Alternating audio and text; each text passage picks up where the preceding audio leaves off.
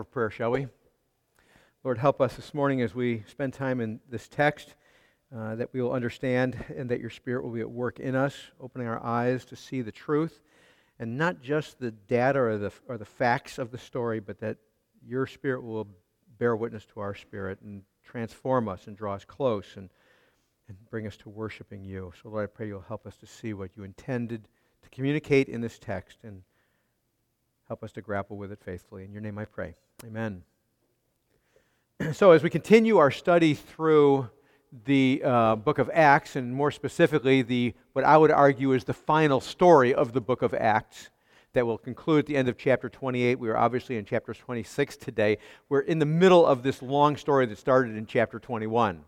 And we've been working our way relatively quickly through 21 through 28. If you noticed, we definitely picked up speed. A couple of times we preached more than one whole chapter at one message. That will not be the case now. There is just too much in this storyline that we need to talk about at this point.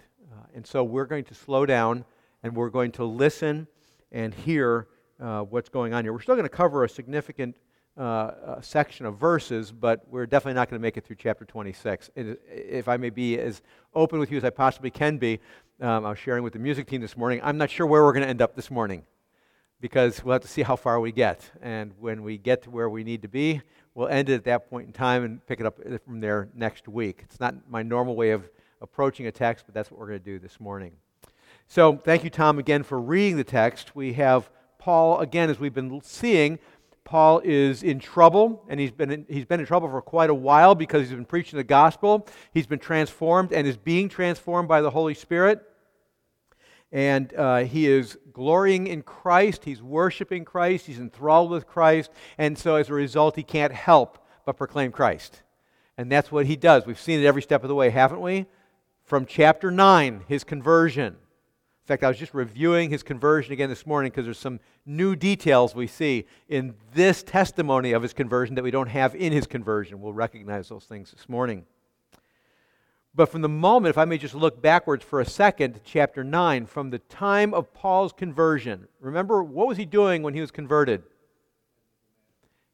He was heading to Damascus to kill, persecute, and to wear down Christians by blaspheming and trying to convince them to blaspheme, as we see in the text today. And he's on his way on the road to Damascus, to the city of Damascus, a foreign city in Syria.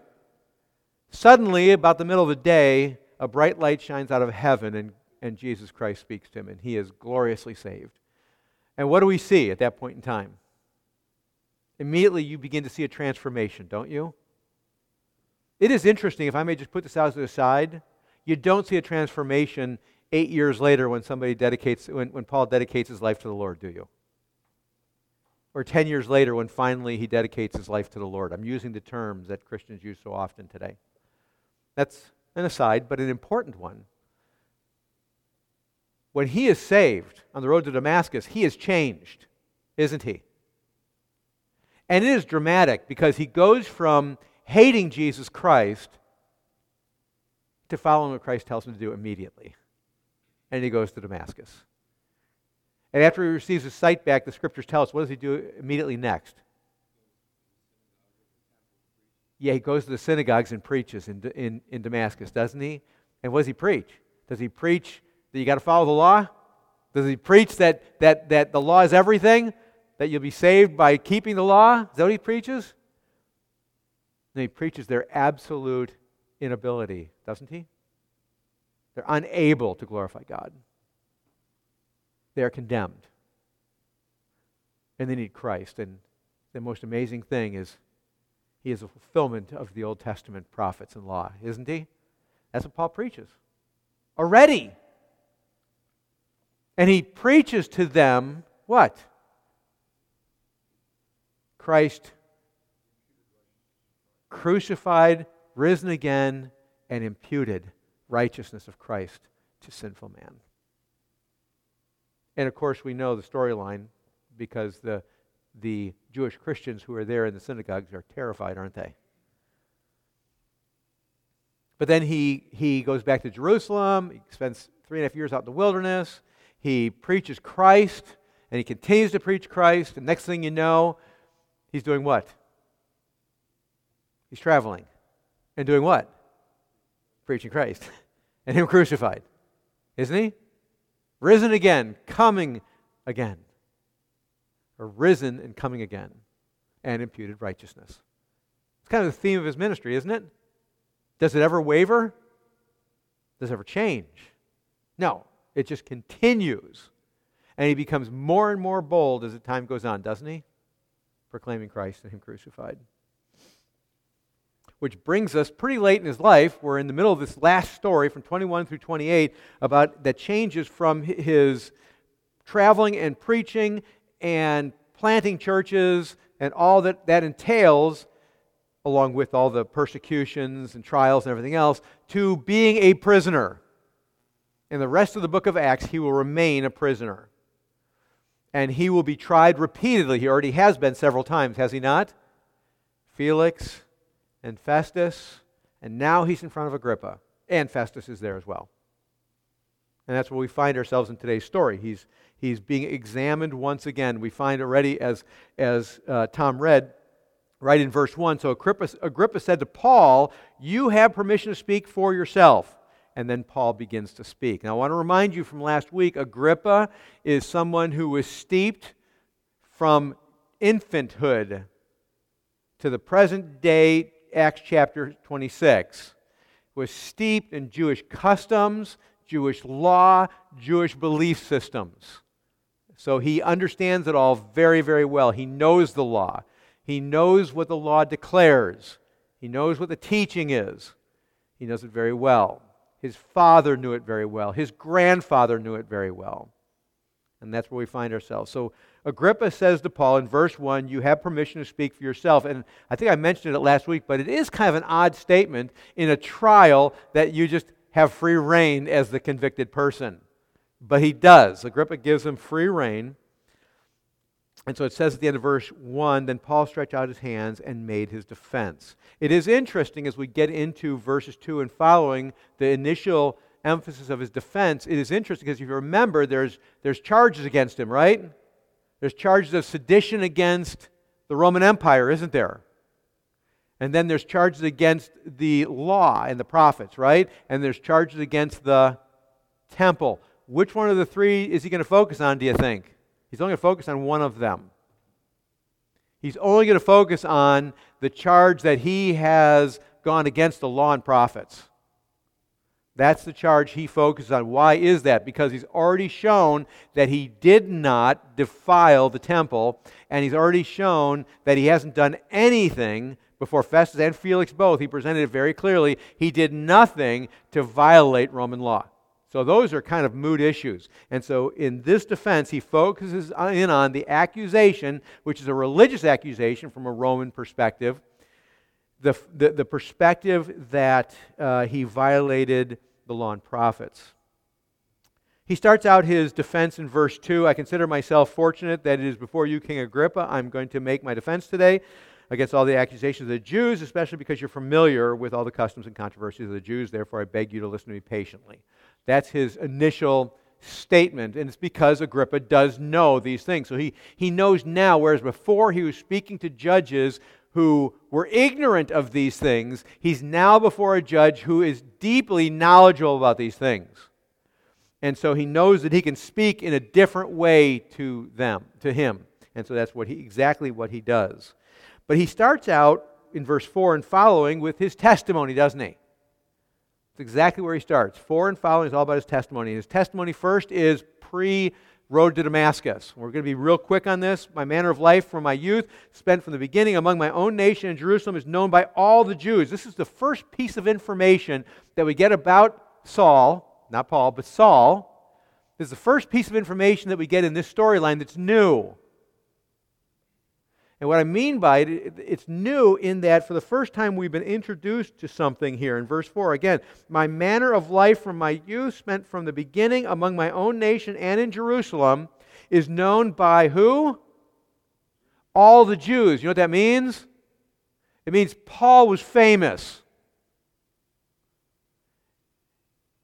In Judah, Paul was famous.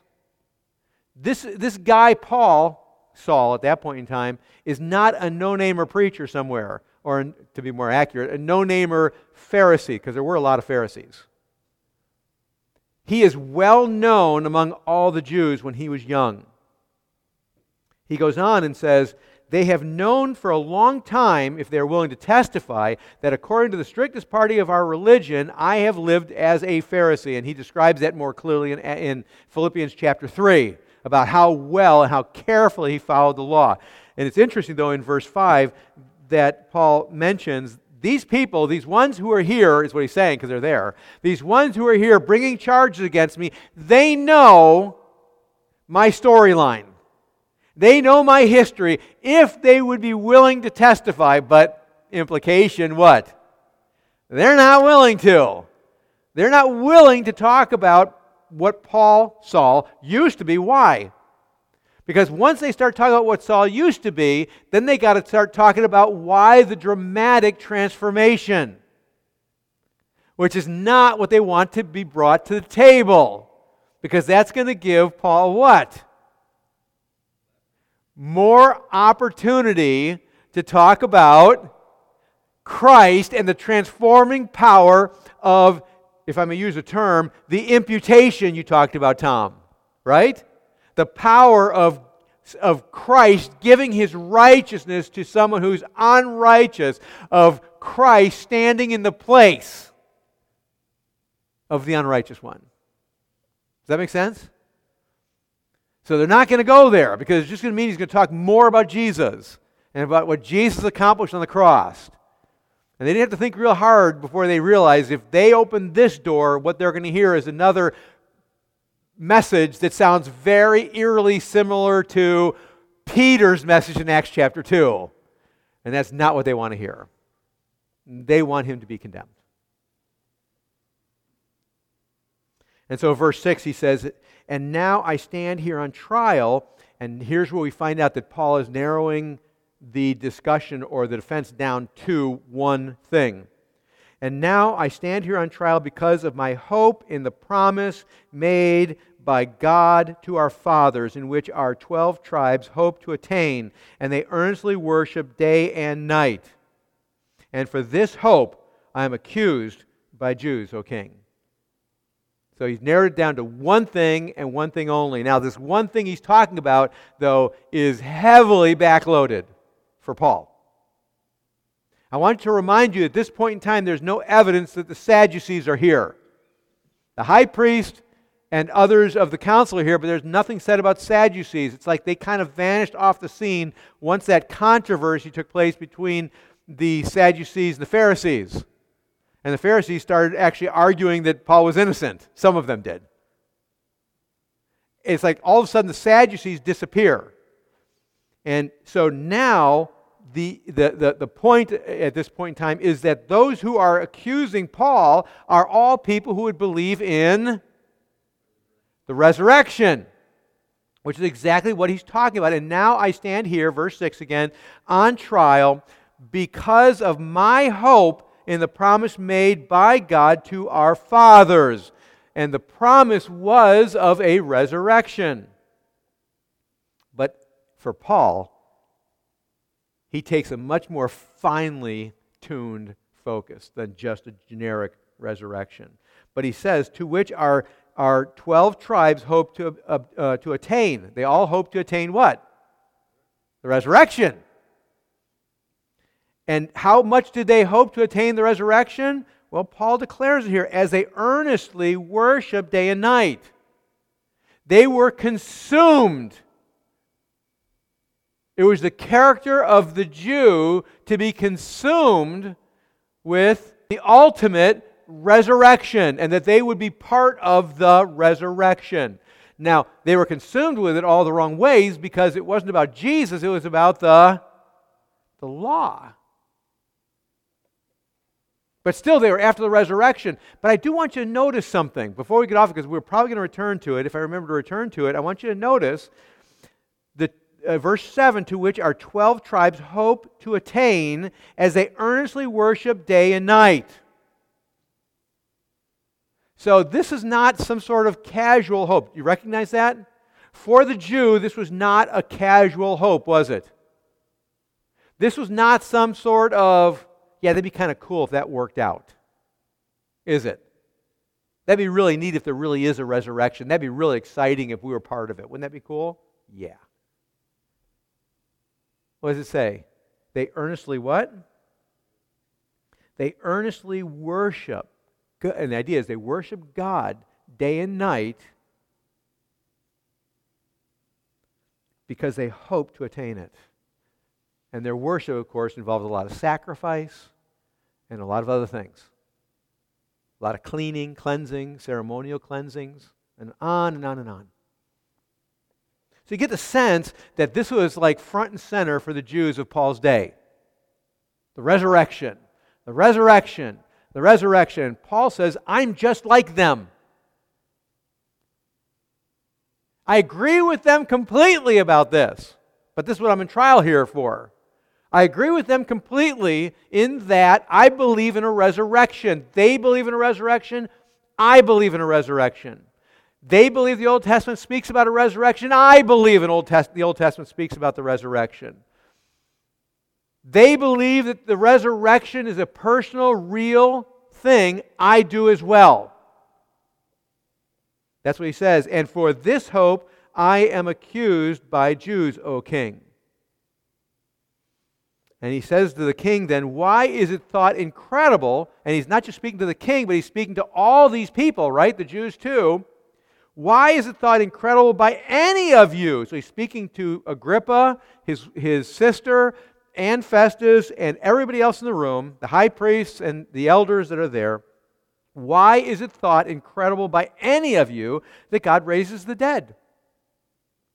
And that's where we first get a hint, in this text anyway, that Paul's talking about something radically different. Because all the high priests, all the elders, would have all agreed with Paul at this point in time, generically speaking, there is a resurrection. We hope for the resurrection. That is one of the major themes of our religion. And all the Old Testament prophets spoke of it. We agree with you. The problem is that all the high priests and the elders that were there and the rest of the Jews, for the most part, believed in a resurrection that was only what? Yes, that's true, but it's only future. Right? Because they're still alive. So it's only future. And what Paul is preaching is, instead, he's saying, it is future. It absolutely is future. But it's based on one resurrection that is past. That's what his storyline is. That's what his message always has been. I believe in the resurrection. You believe in the resurrection. Why do you find it incredible that I would believe the resurrection? And the obvious point is, they don't find it incredible that he believes in the resurrection. What they find incredible is that he believes in a past resurrection, one that has already happened. That's what they're charging him with. They cannot accept this idea that the resurrection of Jesus Christ is past tense. Because to buy that the resurrection of Jesus actually happened, past tense, is to acknowledge that Jesus Christ is the prophesied Redeemer, Messiah. And they cannot buy that. They cannot accept that. And Paul shifts from he started out with his testimony, and then he talks about what the accusation is that present day, and then he shifts backwards again. Verse 9, I myself was convinced that I ought to do many things in opposing the name of Jesus of Nazareth.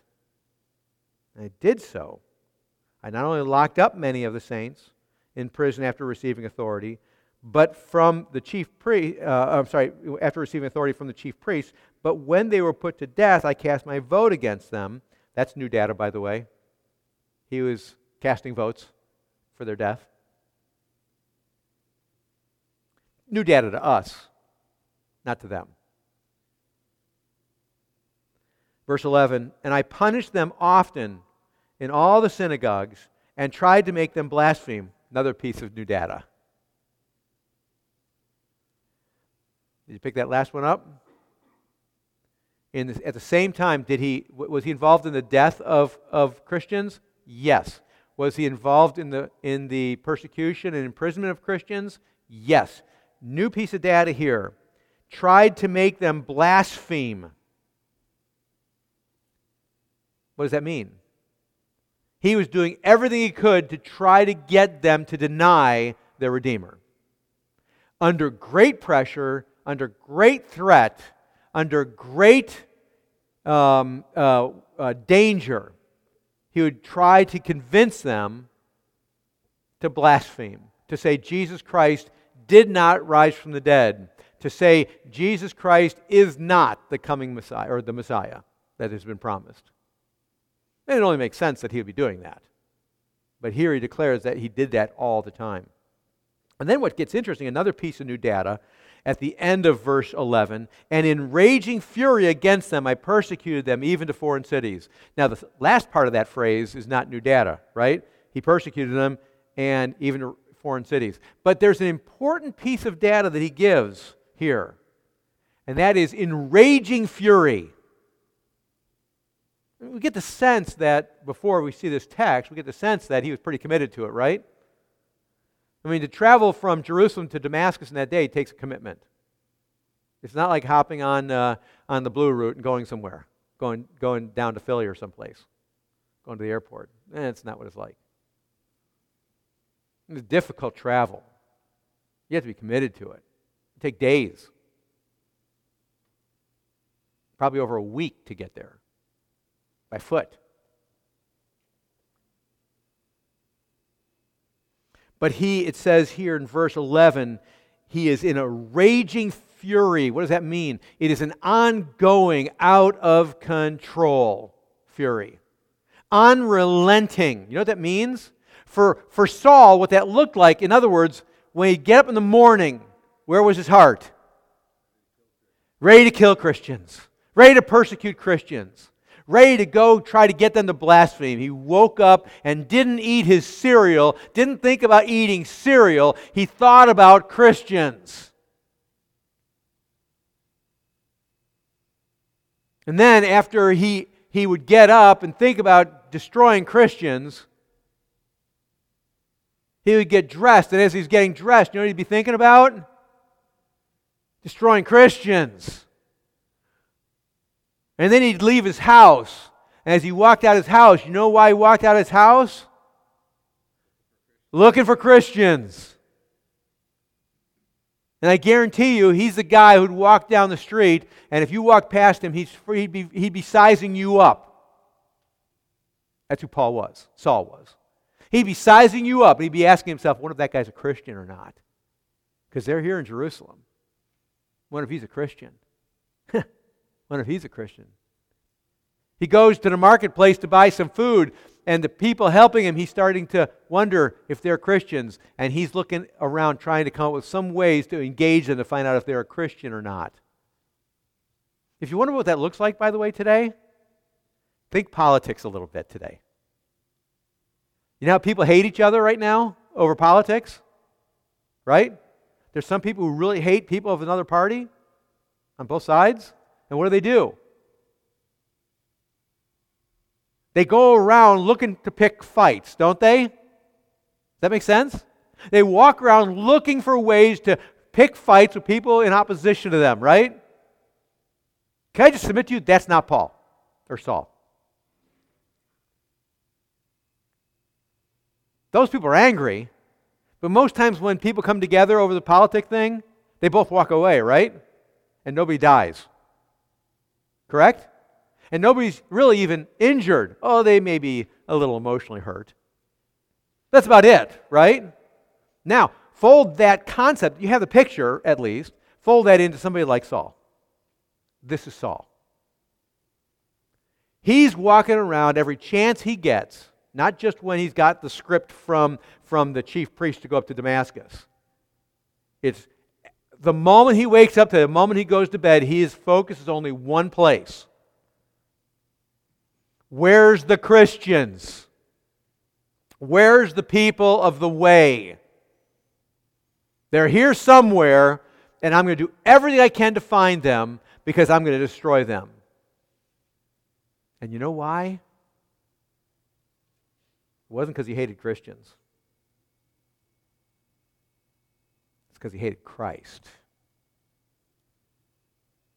And because he hated Christ, he hated those who loved Christ.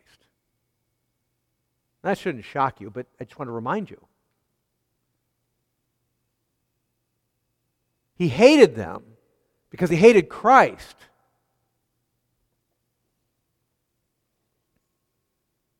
He continues his story into verse 12. In this connection, I journeyed to Damascus with the authority and commission of the chief priest. So now he's talking up to the point where he gets converted.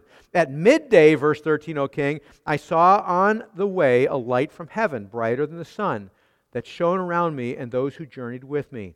And when we had all fallen to the ground, I heard a voice saying to me in the Hebrew language, another new piece of data in the Hebrew language, Saul, Saul, why are you persecuting me? Can I just stop this? I know we talked about this back in Acts chapter 9, but it's a long time ago. So let's just review real quick. Isn't it interesting that Jesus says to Saul, why are you persecuting me? That's a really important statement. When Jesus says to Saul, why are you persecuting me? And of course the strong dramatic statement is he says Saul's name twice. So it's very exclusive, isn't it? There's other people there. But he's only speaking to Saul, which, by the way, has something to say about God's sovereignty, doesn't it? That's just another aside. Saul, Saul. And by the way, according to the Scripture, those other people who were there didn't even understand anything that was said.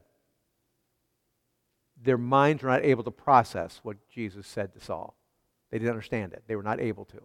But Saul was able to understand it, and Jesus said to him, Saul, Saul, why are you persecuting Christians? Is that what he said? No.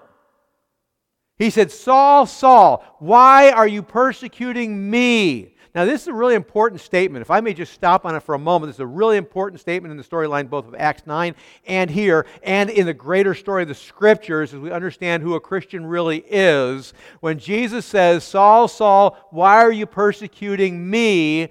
It's because of what the Scriptures say about a Christian.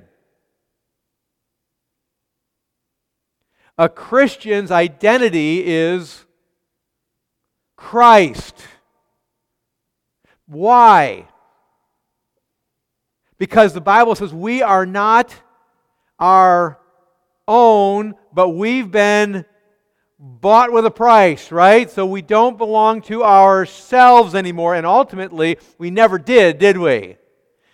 Before you were saved, you were owned by Satan, the evil one. Every single person since the fall has been in that category. And then Jesus rescues some, does he not? And those people move from an identification with Satan to an identification with God. Does that make sense? And more specifically, identification with Jesus.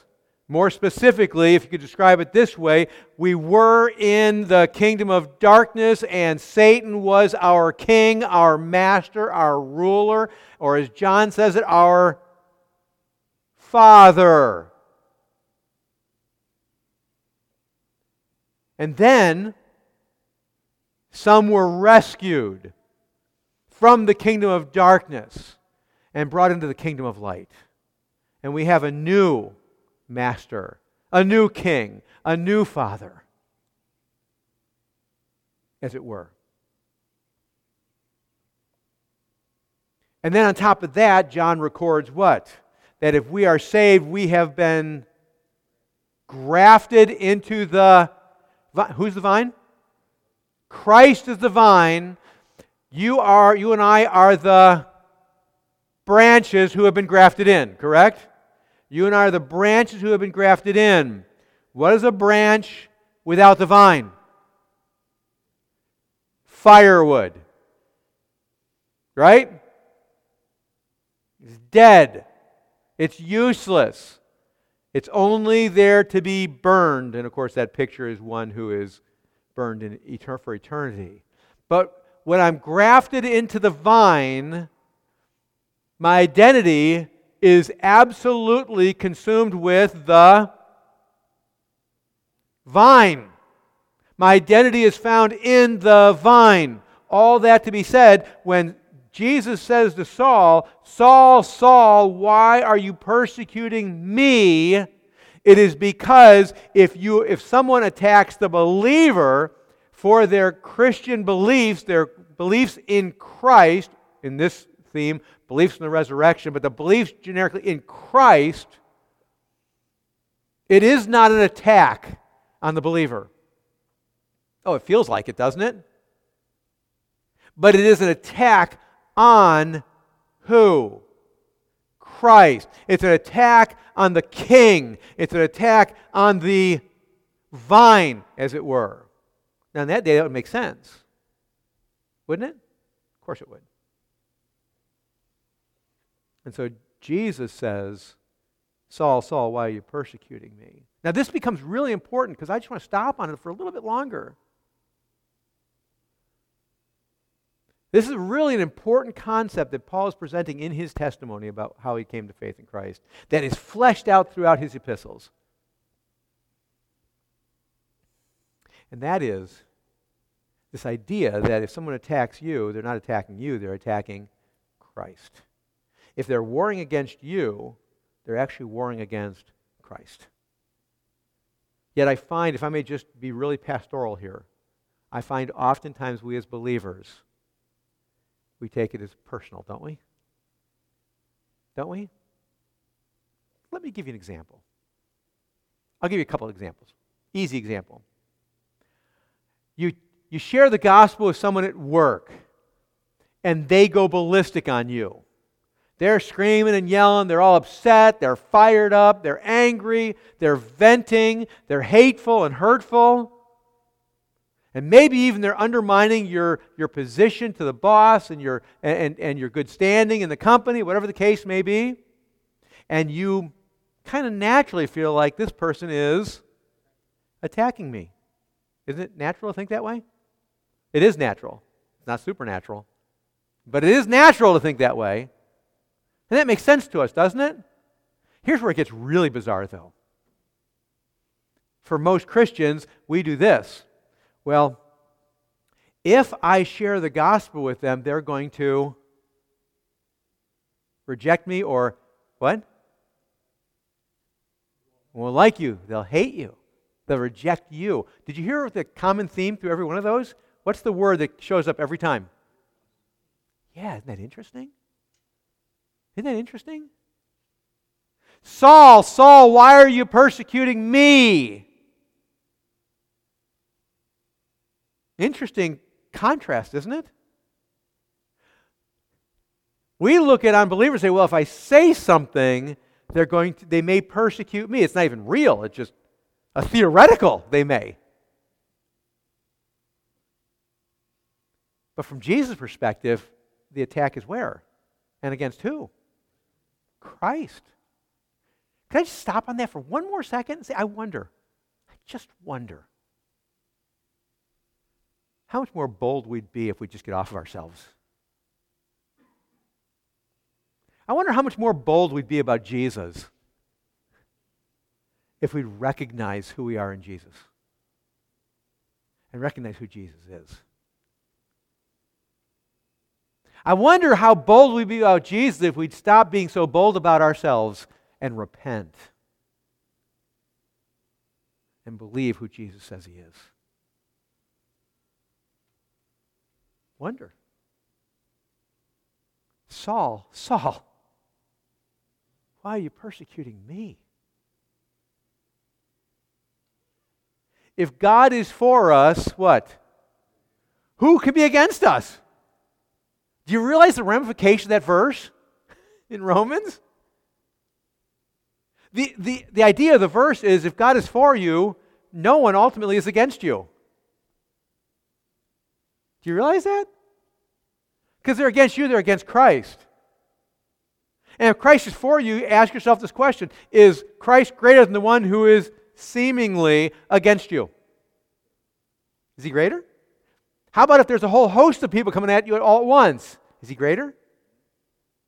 How about if the whole world hates you all at once? You somehow become the most famous Christian in the world. You walk out the door this afternoon, and somehow there's ABC, NBC, CBS, CNN, Fox News, and Russia Times, and throw everybody else in there, and they're all standing outside. The whole parking lot is full of news reporters from all over the world, and they're just waiting for you. And you walk out there, and they walk up to you and say, do you believe in Jesus? And is he your Redeemer? And do you believe what the Bible says about Jesus? And you say, yes, I do. And it spreads instantly all across the world. And everywhere you go, you're the most famous person this world has ever known. And everywhere you go, the unsaved people hate you. You walk into Wawa, and there's 60 people in there. And suddenly there's one or two people cowering in a corner that you suspect are probably Christians. At least claim to be. And the other 30-some people just turn, they see you, and the rage is there. Like Saul.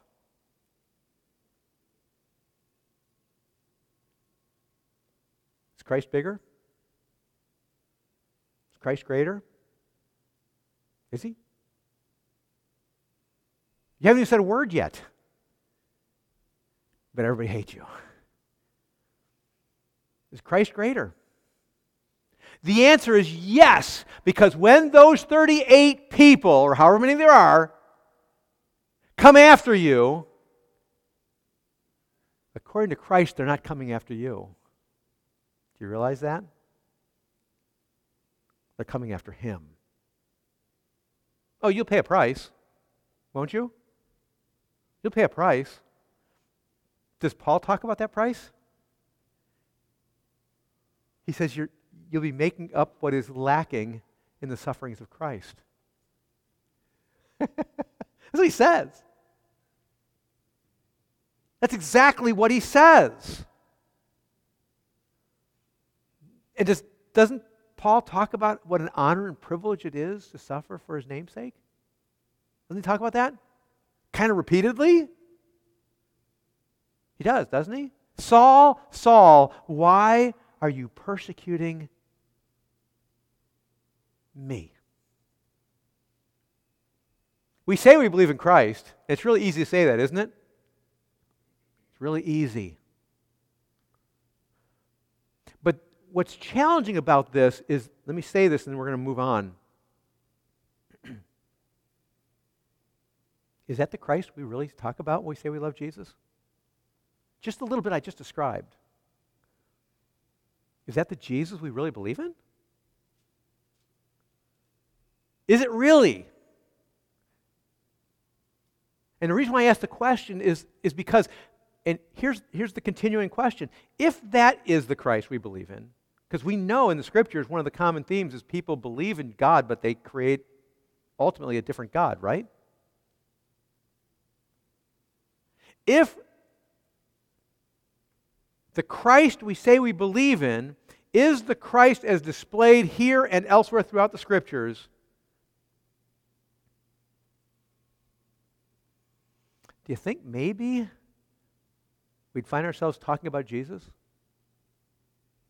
If we saw ourselves in light of being grafted in light of the one who's promised never to leave us nor forsake us? And the ramifications of that are pretty rich in what we're talking about right now, isn't it? You think we'd be someone like we are or somebody different? And the reason why I ask the question is because I think it's really easy to say, I believe in, I love Jesus. I think it's really easy to say that. But then when I look at people in the scriptures that say they love Jesus, and I look for them and I see Stephen standing up. And I see Paul standing up. And I see Titus and Timothy and Luke. And later, John Mark. And Onesimus. And we go on, right? And I'm concerned when I look around at the non-persecuted church world, I'm being really generic. It concerns me because you know what I see more of than people that kind of look like this? I see a lot more Demuses.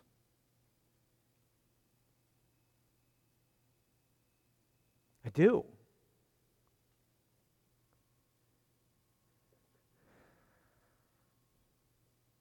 I see a lot more Galatians. I see a whole lot more Corinthians. And I know we're all in a process of being sanctified and growing and maturing. But I see a whole lot more of Church of Asia. I see a whole lot more of 2 Timothy 3, 1 through 9.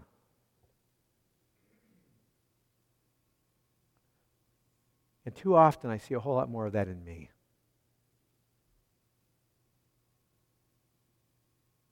I just don't want to talk about other people. I think ultimately that's because we don't recognize who Christ is and what He's done. Now I say that, if I may now fold that statement back to a previous passage, starting in verse 6, and now I stand here on trial because of my hope in the promise made by God to our fathers, to which our 12 tribes hope to attain, as they earnestly worship day and night. And for this hope I am accused by the Jews, O king. It's really interesting, even for these unsaved Jews, even for the...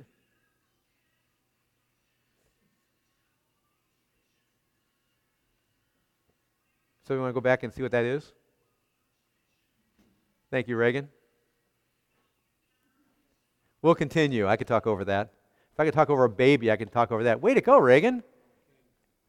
I'm impressed. Even for these unsaved Jews, what were they doing day and night? Yes, but in the text that in this text itself, what were they doing day and night? They were worshiping. Is that what it says? Let me read it again. Verse 7, to which our 12 tribes hope to attain as they earnestly worship day and night. Now they did it wrong, right? They were after it wrongly because they were rejecting Jesus, but they believed in the resurrection and they were after it. The evidence that they really believed in it was what? They're working hard at it. They're after this attaining of the resurrection, day and night, worshiping.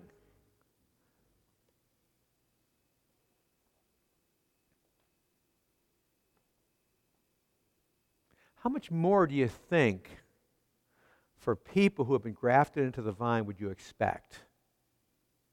Just a question. How much more would you expect that people who are grafted into the true vine, who have received the grace of God to be saved, who the Spirit has moved into, how much more do you expect that it would, or let me change, how much more do you think it should be expected that the Spirit would cause those who are grafted in to also be summed up in a description, day and night worshiping.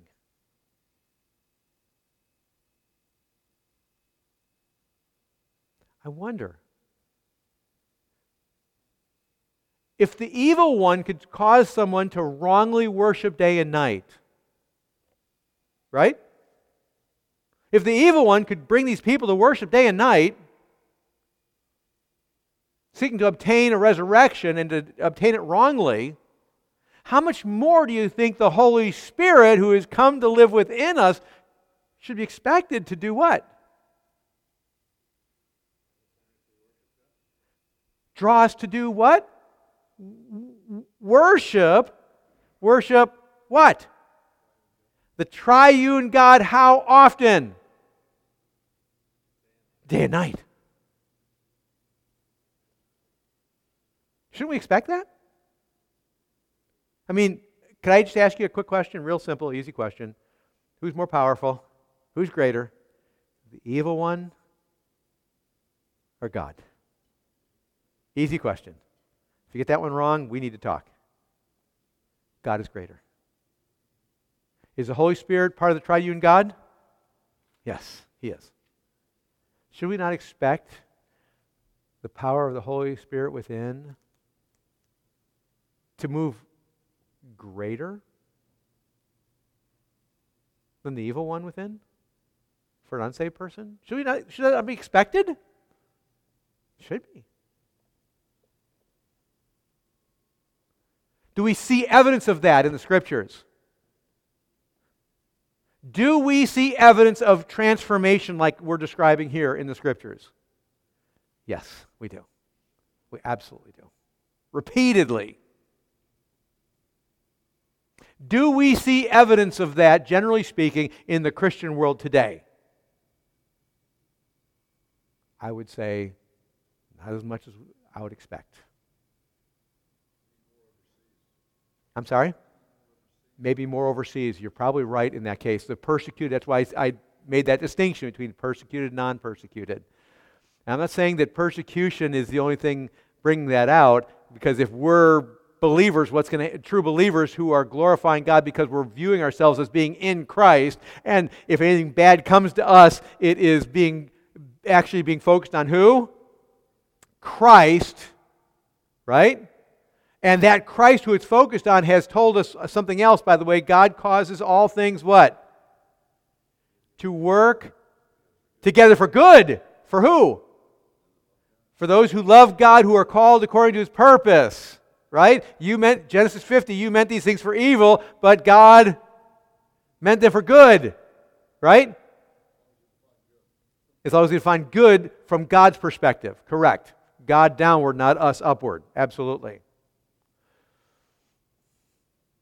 And so as a result of that, the persecution doesn't bring godliness. It does, but it doesn't start the process. The Holy Spirit uses those things, right? But godliness is already there. There's no reason to persecute if there's no godliness there. If Paul was waffling all over the maps here, would he get persecuted? If Paul merely went from, if I may just create the scenario, if Paul merely went from, now follow me on this, if he merely went from persecuting, killing, trying to get them to blaspheme believers and imprisoning believers, to retirement from that, would he have been persecuted?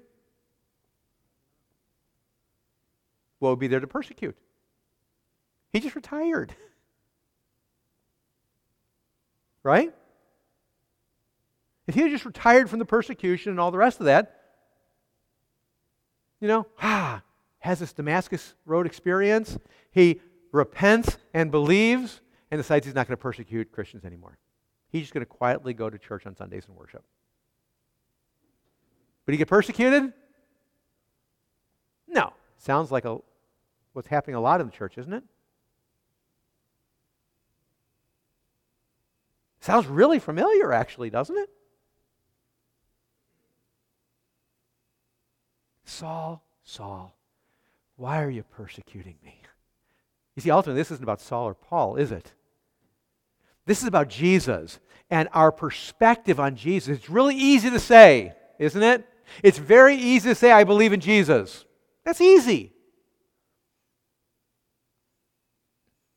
It gets a little more challenging when the question is, okay, you believe in Jesus. What do you believe about Jesus? That gets a little more complex, doesn't it? It gets more complex when you start moving from you believe in Jesus to what do you believe about Jesus to how does that transform you? Now it gets really complicated, doesn't it? If we weren't stuttering on the second question, the vast majority of people who claim to be Christians today are going to turn into mutes on the third one.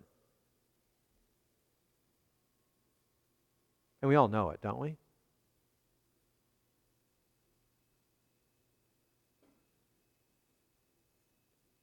Which tells me that we really don't believe Jesus rightly. That's what it tells me. Say we do. But when the rubber meets the road, do we really? These are challenging things. I was going to go beyond this statement. I'm not. Actually, my plan was not to end here. This is going to be the launching off point to the rest of it. We're going to have to hold off on the rest of it later.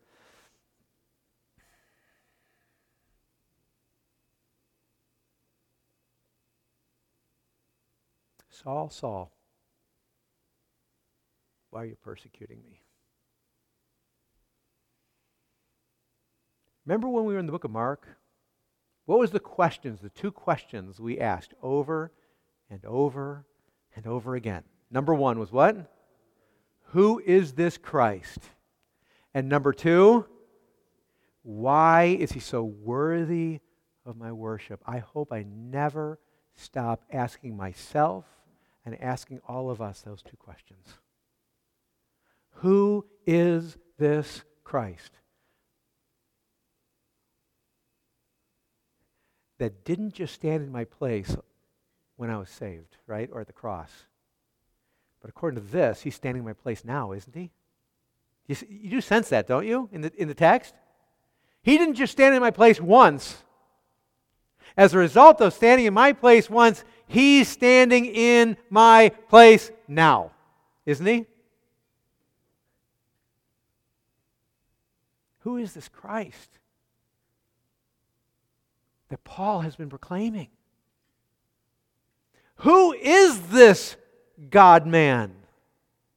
And why is he so worthy of my worship? And I would add one more question in. Does my worship of him reflect his worthiness? Does it? Could I just close on one statement, and we're going to go back to singing after a prayer? And that is, simply summed up,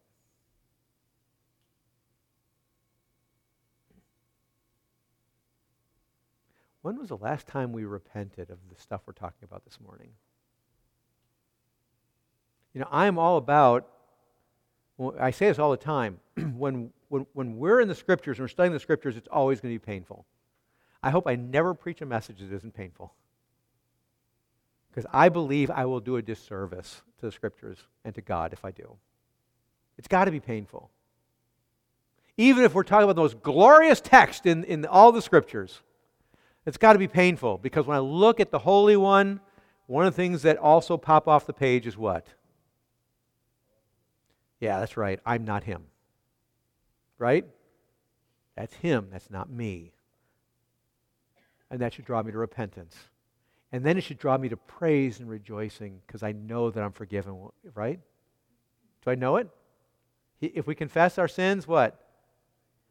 He's faithful and just to forgive us our sins and cleanse us from all unrighteousness. And that should draw us to what? After repentance, it should draw us to what? Worship that is rejoicing worship. Shouldn't it? Shouldn't it?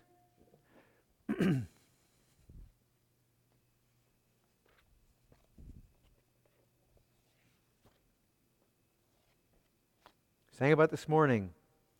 Depth of mercy can there be? Mercy still reserved for me? Can my God his wrath forbear? Me, the chief of sinners, spare? I have long withstood his grace, long provoked him to his face, would not hearken to his calls, grieved him by 1,000 falls. I have spilt his precious blood, trampled on the Son of God, filled with pains unspeakable. I who yet what? Am not in hell. I my Master have denied. I afresh have crucified and profaned his hallowed name, put him to an open shame. Jesus speaks and pleads his blood. He disarms the wrath of God. Amen? Now my Father's mercies move, justice lingers into love. There for me the Savior stands, shows his wounds and spreads his hands. God is love, I know I feel. Jesus weeps and loves me still. Pity from thine eye let fall, by a look my soul recall. Now the stone to flesh convert, cast a look and break my heart. That's what you sang this morning already. And you cry out to God to break your heart. That's what you did. End of last verse. Now incline my heart to repent. Let me now my sin lament. Now my foul revolt deplore. There's repentance, isn't it? Weep, believe, and sin no more. Now, I got to tell you, whenever we enter into the Holy One's presence, we should be undone. It should be painful. It should be grievous. And in repentance, we are recipients of God's mercy. We are restored. And that should result in what? Great worshipful praise, should it not? Shouldn't it? Should that not be expected? My God died for me. And yet, even this morning I sinned against him. Once again. And I come to him and I cry out for repentance. And he swiftly forgives, does he not? And my tears are wiped away because I am forgiven. And I find myself, as the scriptures record, with hinds feet, jumping along in the high places. If that's not a picture of praise, I don't know what is. As we rejoice in him. And would we not expect in repentance and in restoration to find ourselves proclaiming the one who cleansed us, rescued us, forgave us, and shed his blood? Should we not? Let us come to sing together in repentance and praise the God who yet loves us. Shall we? Let's pray. Lord, help us. Help us because we are so man-centered, we are so self-consumed, we are so believing too often a God we create in our own minds, a God that is comfortable, it's safe, and he can be kept on a shelf only to be pulled out when the need be. But that is not you. You are not safe. You are a lion. And you are a jealous God. And you will not share your glory with another. And so, Lord, help us this morning as we continue in worship that we will be reminded of you and that in repentance we will be drawn close to you, being forgiven and restored.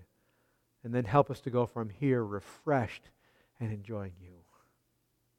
The God who loves, redeems, and is returning for his own. So glorify yourself in our little midst. In your name I pray. Amen. Let's stand and sing, shall we?